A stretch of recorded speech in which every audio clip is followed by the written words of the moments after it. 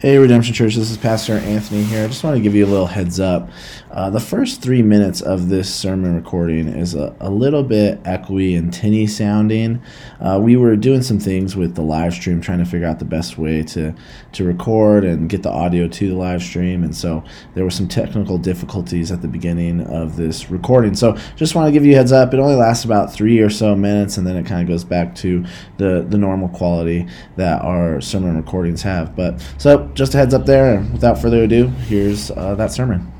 All right, so a few years ago, I spent a night at my parents' house. They live down in Phoenix. I spent a night at my parents' house, and on the nightstand next to the bed that I was staying in was a journal, okay? And so, of course, I'm going to open it and snoop through it, all right? Like, I'm at my parents' house, and I found a journal. This could be one of my siblings. Like, there's so much ammo I could find in this thing potentially. So I open this journal up, I start reading it, and what is weird is the journal entries are written to me. They're written to Anthony, and they're actually written to my siblings as well. So it'll be like Anthony and Bridget and Rosemary. And what I begin to find out as I start reading this journal is it was actually written by my mom. And my mom wrote this journal, and she wrote this journal like throughout my childhood. Like she would just take a moment like when I was 1 or 2 or 3 and just kind of write an entry. And in this journal, these entries would have it would kind of describe our life. It would kind of describe us as kids. And it's a little bit scary and weird how similar toddler Anthony is to 35-year-old Anthony. It's a little bit, I think that means I need some maturing. And so you would just see these descriptions of us as kids, and we'd see how similar they are to us now, even as adults. And then some other kind of interesting things in the journal. My mom, she really struggled with depression all throughout my childhood. And so even in these journal entries, she's kind of like chronologuing what that was like for her, how her struggle with depression is. And then another really interesting thing about this is my mom became a Christian at some point in my childhood. I don't remember exactly when, but I definitely think I kind of have memories of her not being a Christian when I was a kid. And then she became a Christian when I was a kid. And what's amazing about this journal is the first number of entries are her as an atheist. And then kind of the middle amount of entries are kind of her thinking about becoming a Christian. And then the last number of entries, she is a Christian. And it's just kind of fascinating to see her perspectives and views and how the Lord was working in her life and wooing her and drawing her to himself. And interesting even seeing my dad's witness to her, as my dad became a Christian before she did, and her just seeing what faith did to him and how he kind of really just became more like Jesus in a number of ways. And you kind of just see all this stuff in this journal. And so as I just went originally snooping into a journal thinking I was going to get some ammo on my siblings, it became this really powerful moment in my life where there's this journal that exists that was written to me that I had no idea existed, and I saw all of these things about my mom that I had no idea about, all of these things about my childhood that I didn't know about, and really this journal to me, it's like a treasure to me. There's just things that I could not hold as a child that were going on in my life that this journal holds and communicates to me and tells me about. And so this journal, in a time where maybe I didn't know what was going on in my mom's brain or didn't understand those things or didn't know her in the same way that I know her now, this journal it's like this faithful witness to her. It's like this witness to who she is, but it's not just a witness to her, it's a witness to who we were as kids and what life was like for us as kids. And so it's just, this journal is just a treasure to me. It's one of the things I just really treasure of things I have that are sentimental to me.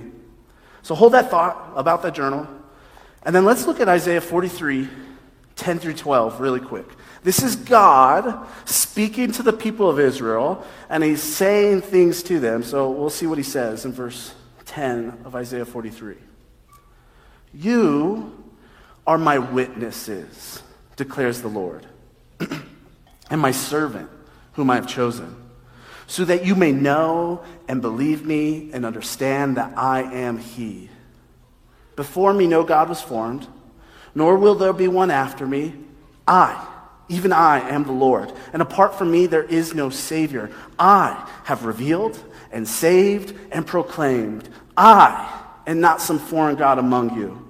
You are my witnesses, declares the Lord, that I am God. Let's stop there, but here's what's amazing about Scripture. One of the ways Scripture works is Scripture is a faithful and accurate witness to who God is. And it's not just an accurate witness to who he is, it's an accurate witness to what he has done in history. And so when we're reading the Old Testament, which is the section of the Bible that Isaiah is in, what we have to realize is God took the Israelites and he said, you guys are going to be my witnesses. And that word witness there, it has those kind of like court case connotations, like someone in a court trial comes to the witness stand and is a witness. God picked Israel to be his witnesses, to be able to see God and say, this is what he did, this is who he is. And the words that they wrote down in books like Isaiah and the whole Old Testament, the words that they wrote down, they tell us so much about who God is and often who we are. And so just like that journal from my childhood is like a faithful witness to my mom and her character and who she is and even us as kids and what our childhood was like, the Bible acts like that journal does. The Bible acts like that journal does. When we are in Old Testament books, we're getting this picture of God from a time past, and not that God has changed, but we get these things and we see who his character has been through all eternity. We get to see his works that he's done a long time ago. And so God took the people of Israel and he said, you guys, you're going to be my journal writers. You are going to be the witnesses to who I am to this world. And today, in the Servant King series that we're in, and the chapters that we're in today, which are chapters 43 and 44, we're in particular going to see God, a witness to God. Like, we're going to see how chapters 43 and 44 witness to who God is and the works that he's done in history. These chapters are really going to work as like a divine journal entry for us as we get to see who God is and the work he's done. If you don't know right now, we're in this series called Servant King, where we're going through chapters 40 through 55 of Isaiah. And we're going through that section because that section kind of all goes together in the larger book of Isaiah. And 40 through 55 is one long, beautiful poem. And and there's poems within poems. And it's just this long, beautiful poem. And it's this word that God is giving to a beat down, depressed, hopeless people who live in exile, which means they live under foreign rule. And they're just discouraged by that at that moment. And so today, we're going to be in chapters 43 and 44, hitting some of those verses, drawing some of those verses out. And all of the verses that we're going to look at today are a witness to God. Just like that journal is a witness to who my mom is. And so there's three ways that today's verses and passages that we're in are going to act as a witness to God. The first way is chapter 43 is going to act as a witness to God's love. The second way these chapters are going to act as a witness is chapter 43 and 44 a bit will act as a witness to God's work of a new Exodus. And then the third way that these passages are going to act as a witness is it's going to act as a witness to God's work of pouring out the Spirit. And so we're going to look at each one of those witnesses to God and see who God is and the sort of work he's done in history, okay? So let's start by starting at the beginning of Isaiah 43. I'm going to just read the first 7 verses of Isaiah 43, and this is where we're going to see this first witness to who God is. This is what it says. But now, this is what the Lord says. He who created you, Jacob. Just as a heads up, sometimes God calls his people Jacob, because Jacob was the father of all of the patriarchs of Israel, okay? He who created you, Jacob. He who formed you, Israel. Do not fear, for I have redeemed you. I have summoned you by name. You are mine. When you pass through the waters, I will be with you. And when you pass through the rivers, they will not sweep over you. When you walk through the fire, you will not be burned. The flames will not set you ablaze, for I am the Lord your God, the Holy One of Israel, your Savior. I give Egypt for your ransom, Cush and Seba in your stead. Instead, since you are precious and honored in my sight, and because I love you, I will give people in exchange for you, nations in exchange for your life. Do not be afraid, for I'm with you. I will bring your children from the east. I will gather them from the west. I will say to the north, give them up, and to the south, don't hold them back. Bring my sons from afar and my daughters from the ends of the earth. Everyone who is called by my name, whom I created for my glory, whom I formed and made. This is the first witness that we're looking at this morning. These verses, these first 7 verses, act as a witness to God's love. A fundamental part of God's character is his love. And these verses, from over 2,000, almost 2,500, maybe more years ago, act as a witness of God's love. Look at all the ways that his love is described. He talks to Israel like they're his children. In fact, he's saying, like, look, I see you like my kids. He describes Israel as his kids. So his love is this parental, fatherly love. And he is the sort of father that wants his kids with him, even his kids from the ends of the earth. And because they are in exile, right? So foreign rulers have come in, oppressed them, and scattered them all over the place. He's saying, I'm going to gather my kids from everywhere. I'm going to find them, right? If you've seen Taken, this is God. He's like going to find his kids.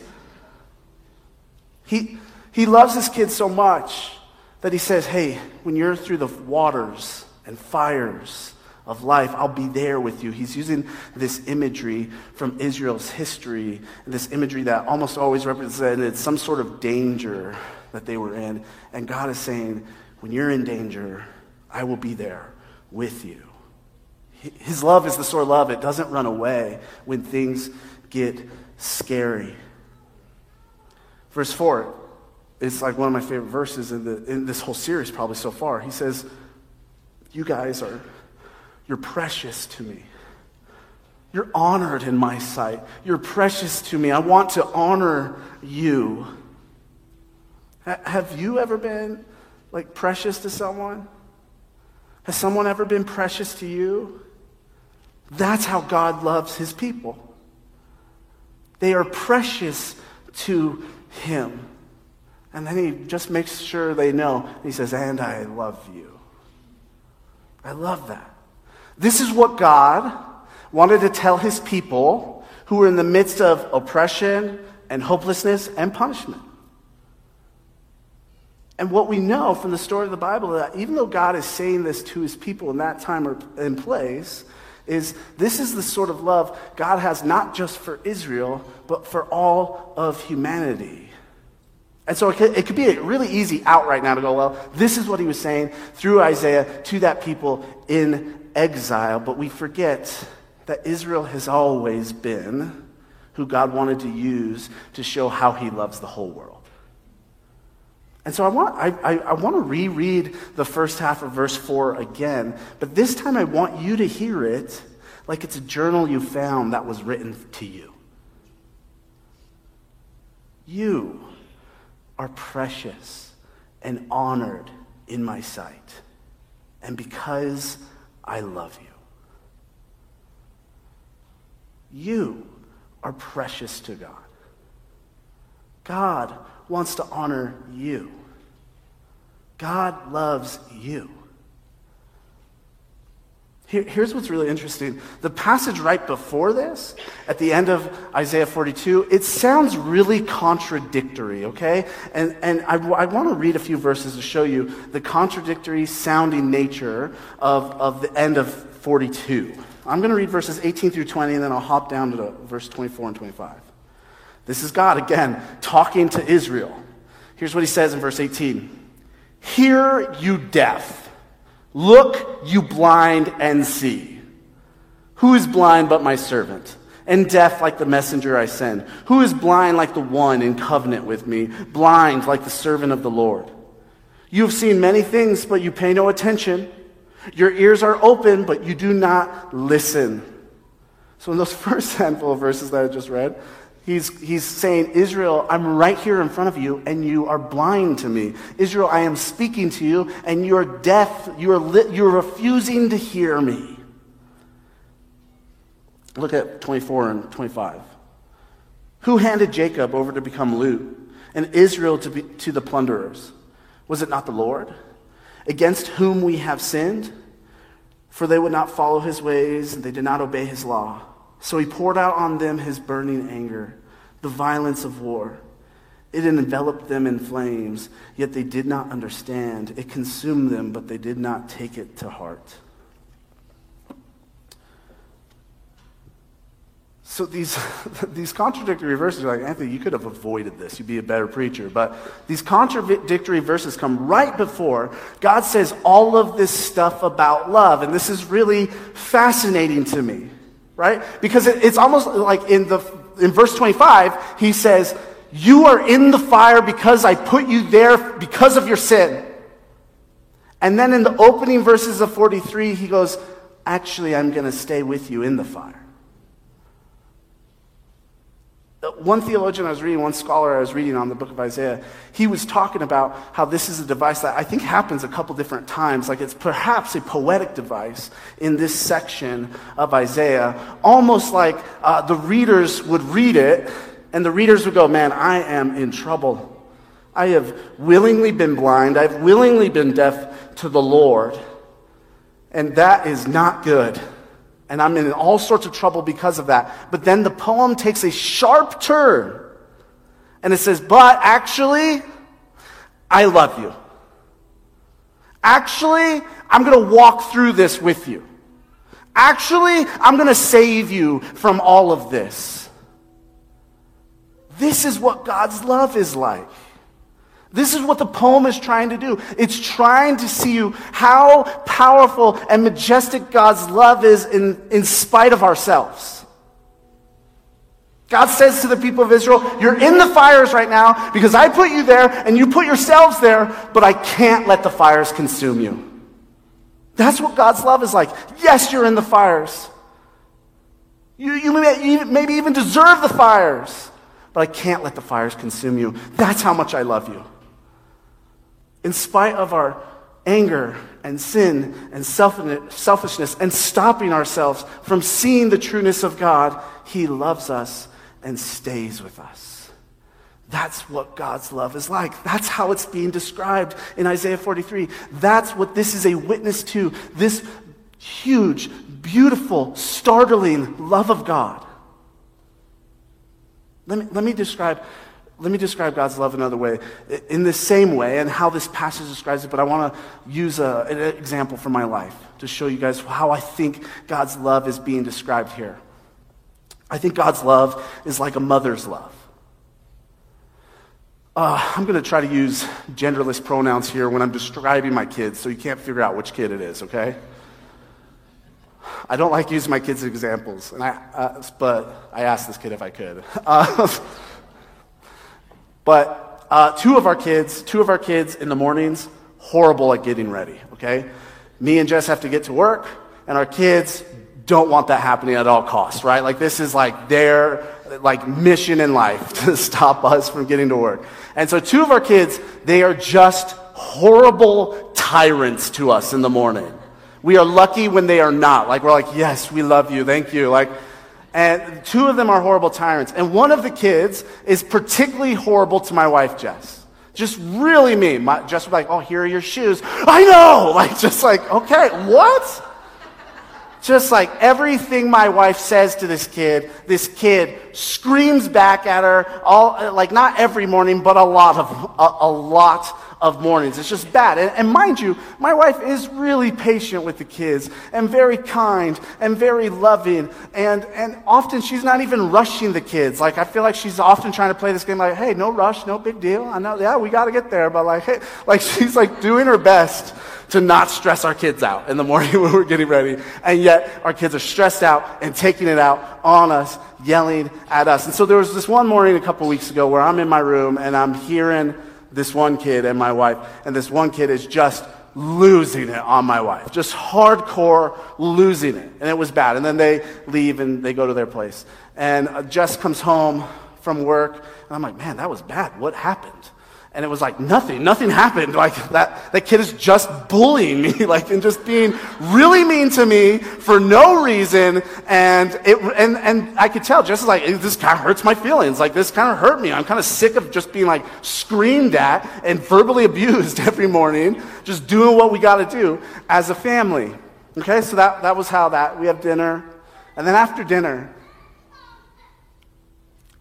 and this is where I see God's love through my wife, as she is a mother, and how I see it similar to this passage.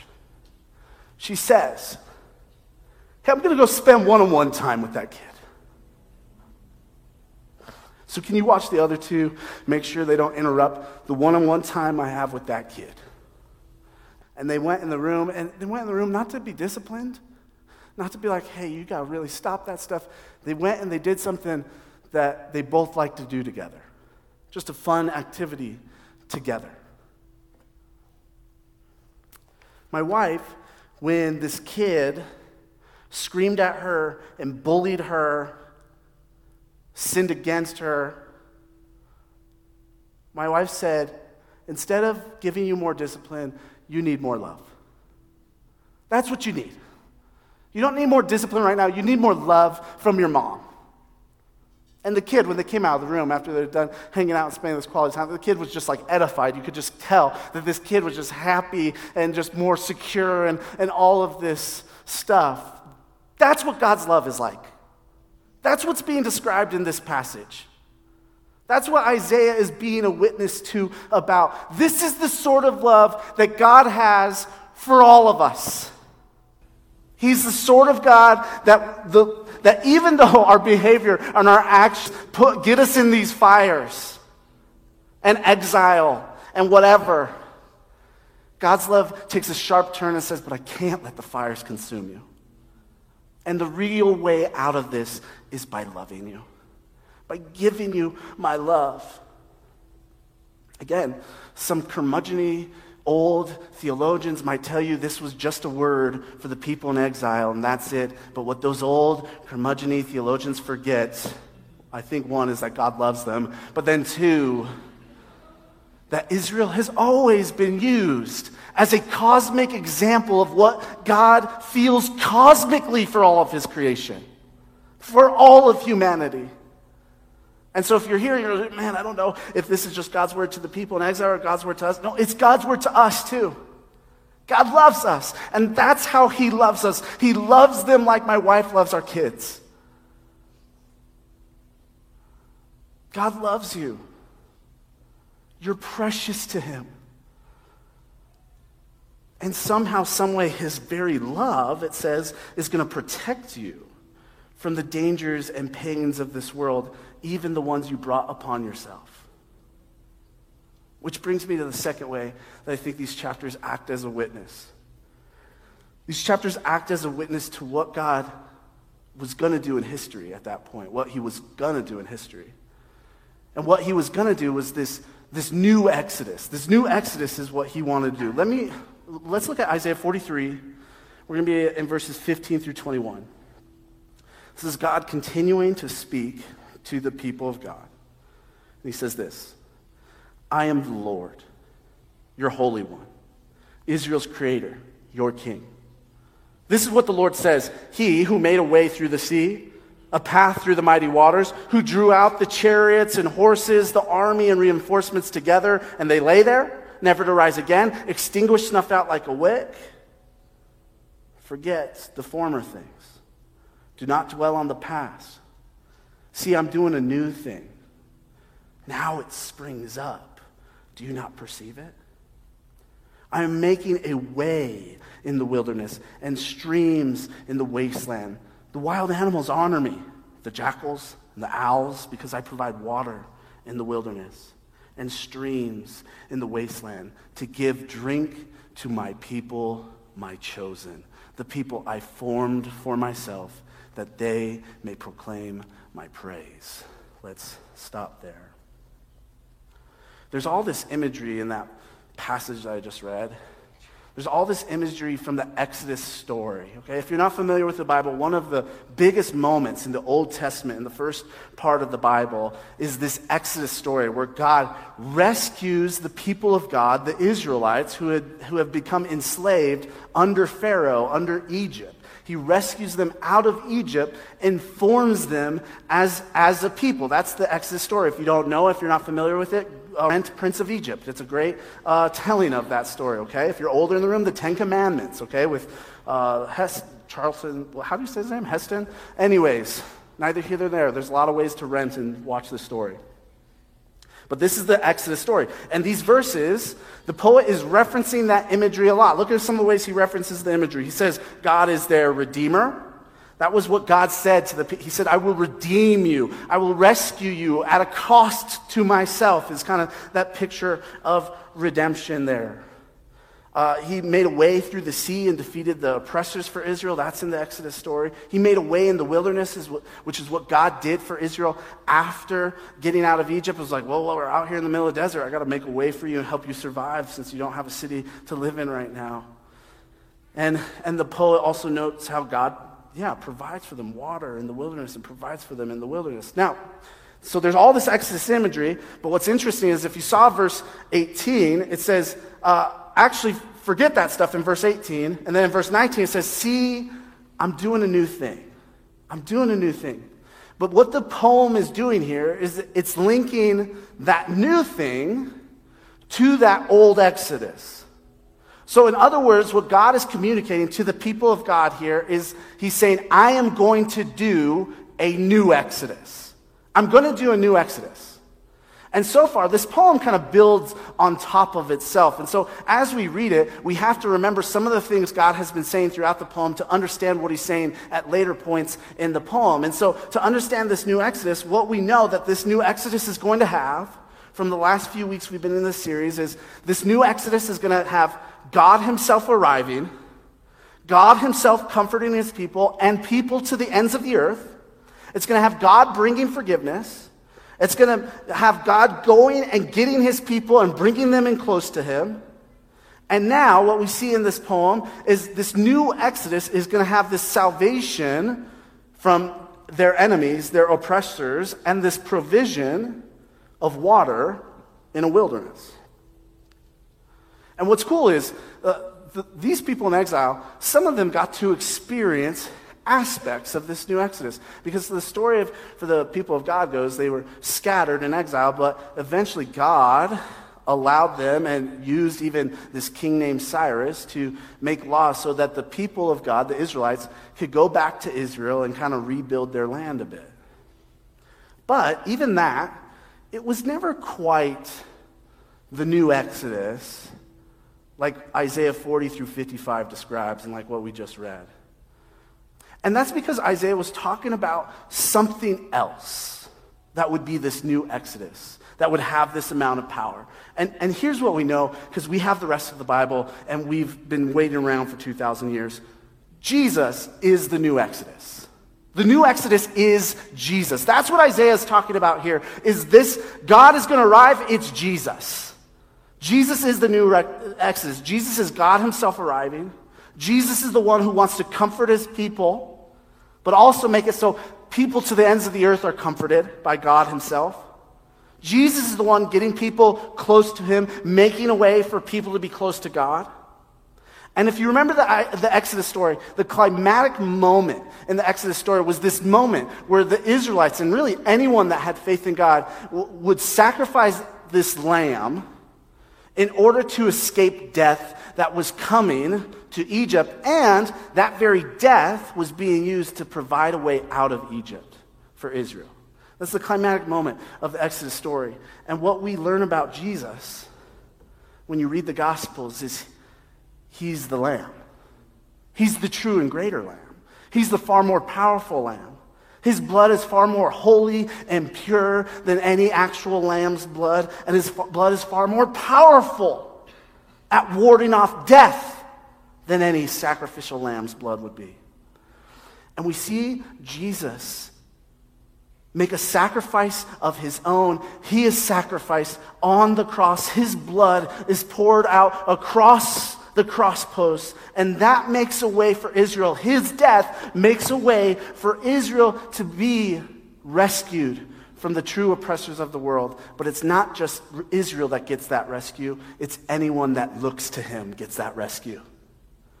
His death provides a way to escape the oppressors of this world, which, by the way, the oppressors of this world include sin, death, evil, and Satan, not just Pharaoh. And so Jesus' life, death, and resurrection is the new Exodus. Jesus' death on the cross even promises, just like Isaiah promises, that one day there will be rescue from the actual human oppressors too. This is how this new Exodus would come. It would come through Jesus. Jesus and his work is the new Exodus that Isaiah is prophesying about and talking about. Jesus is the new thing. When God says, see, I'm doing a new thing, do you perceive it? He's talking about bringing Jesus into the world. And with Jesus' new Exodus, he brings a forgiveness that Isaiah's already referenced, that you can't earn. You can't earn this forgiveness. You just get it like a gift.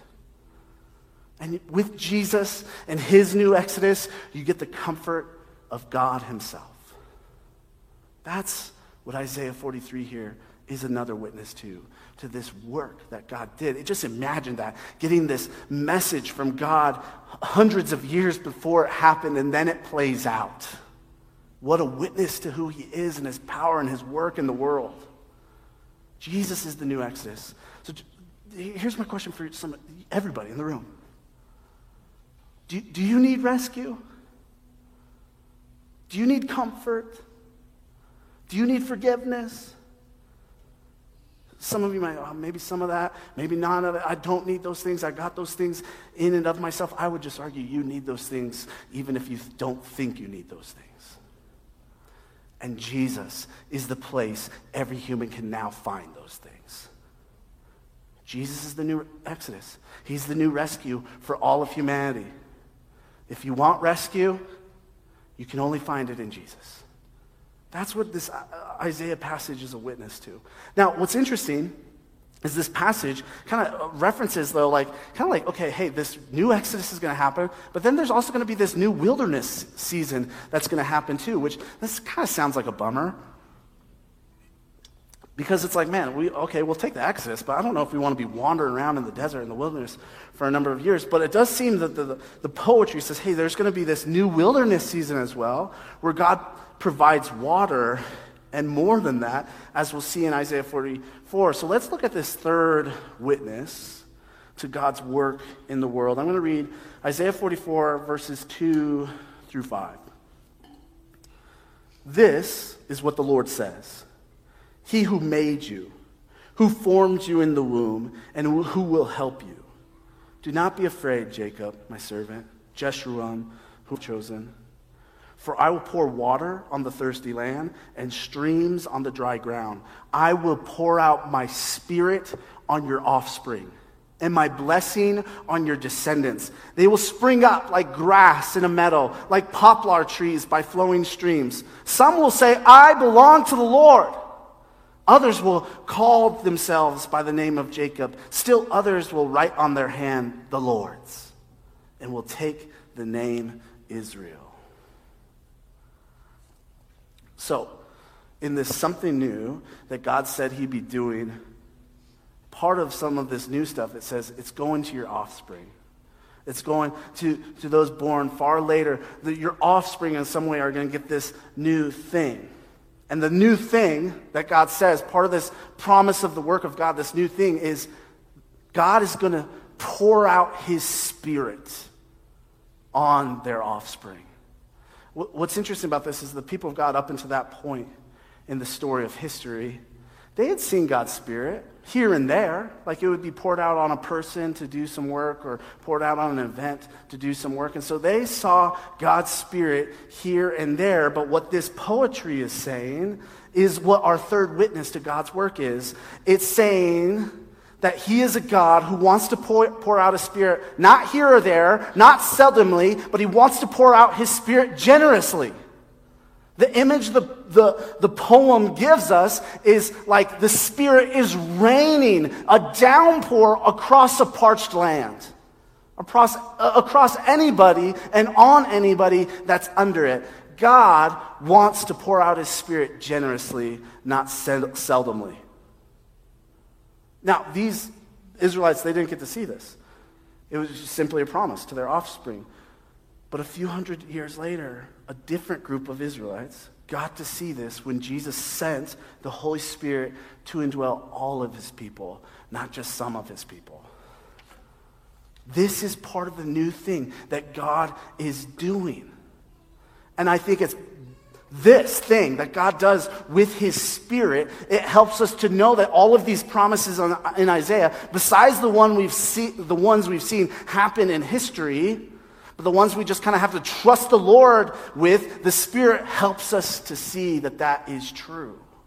That God's love really is like that. That God's love really is that powerful, rather than just empty promises. God loves the world. He wants to save the world. So through Jesus, God has brought about a lasting and a more powerful exodus,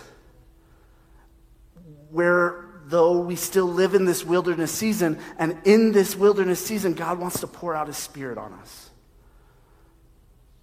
We live in this wilderness season because you and I, we still live in the midst of sin and suffering and death. And so when the poem here is talking about this new wilderness season for this new people that have experienced this new exodus, I think he's referencing life right now. That's encouraging to me when I read the Bible. And I'm kind of like discouraged about life. And I'm like, God, why aren't we experiencing the resurrection to its fullness? And you read passages like this and you go, because you're still in a wilderness season. But what's different for us in this wilderness season where we still have to live in the midst of sin and suffering and death, what's different for us that the Israelites didn't have is we have God's Spirit generously poured out on us. Now, it might be hard to understand why this wilderness season. And all I can say to kind of describe it or do my best to explain it is this is part of what God's plan is, to save everything, to bring about resurrection. Like he is allowing this wilderness season, he's allowing his people, all that put their faith in Jesus, to go through this wilderness season while the Spirit is drenched on them so that we could do just what Israel was supposed to do. Remember earlier in the poem where it says, you are my servant, this covenant I made with you, you are my witnesses. That identity God has now transferred to all that have faith in his Son, and now we walk around the globe as witnesses to Jesus filled with his Spirit in this wilderness season so that those to the ends of the earth might see God, know his love, and be drenched with his Spirit as well. That's why this wilderness season is going on, continuing and going on. God is saying, I'm gonna relent, I'm gonna wait, so that all might see my love and know my love. And so, church, this promise in Isaiah that's a witness to this beautiful work of God pouring his Spirit on us, let's not miss it. We have something far better than the people of Israel did, where they just experienced the Spirit here and there. You and I have been drenched with the Spirit. I'm going to be an annoying pastor because anytime there's a passage that talks about this good promise, this good work of God's, I'm going to talk about it. To me, as I read the Bible, this seems to be one of the best promises of the time and history that we live in. That God's Spirit lives on us and in us as a gift. We don't have to roam around like a bunch of Samsons and doing just random stuff. Like God, in this time of history, almost is saying you all are Samsons, actually. We get the Spirit. I think so often American Christianity is a spiritlessness. But it seems to me that God is saying, in this new work I'm doing, this new thing I'm doing, my Spirit will be in you and on you. And so, church, you might not feel God, but he's with you. You might not believe it, but God lives in his people and all of them. Now, I think what this book also helps us realize as it witnesses to this wilderness season, this new wilderness that we all live in and have the Spirit drenched on us, is it helps us realize that this identity that Israel has, we as the people of God have in a far greater way. That we are called to the same sort of things Israel's called to. Israel was always called to display who God is to the world so that the nations might be drawn in to worship the God of the universe. And now, with you and I, with the Spirit poured out on us, we have that same vocation. Our very lives, with the Spirit in us, is how the world sees a witness of God. This is why the media and everybody in the world is always kind of critiquing Christians, saying, you're not like Jesus. Guess what? God is sending us prophets through non-Christians to tell us what our vocation is. We are called to be this display, this witness to who God is. And so, yes, these passages, we need them as the people of God to be encouraged, to remember, yes, God loves me, I'm precious. Yes, God has done a new exodus that one day is going to fully and totally save me from every oppressor of this world. And yes, your Spirit is on me. I'm drenched in your Spirit. These words act as an encouragement, but they also should kind of act as like a identity for us or vocation for us. You are called to be a witness in a way to God's love to everybody else in the world so that they experience and know God's love is like this. So when we talk about God's love and we say, this is what God's love is like, you are supposed to live God's love out in a way that helps people go, maybe that's real. Maybe that's real. Or at the very least, I wish I could believe what they believe because of how they love. You should act as a witness to the hope that you have in Jesus and the new exodus that he has brought about so that everyone in the world could say, I need salvation from this world's oppressors, and it sounds like you know the way to get that salvation. And church, because of what God has done in history, pouring out his Spirit on us, man, I really think we should be walking around this wilderness season in the midst of sin and suffering and death, almost like we each are a bucket of water, just finding thirsty, parched people and helping them to experience the refreshment of God through his Spirit. I think that's what we're called to, church. So let these words this morning encourage you, yes, but also form your vocation, your identity, how you live life. Because God never meant for us to be a stagnant, self-centered people. We're supposed to be a flourishing, others-centered people. And we do that by being a witness to his love, by being a witness to this new exodus, and by being a witness to this powerful Spirit, his Spirit, living in us. So church, God loves you. You're precious to him. He's rescued you. He's given you his Spirit. And so, may we remember and know God's love for us.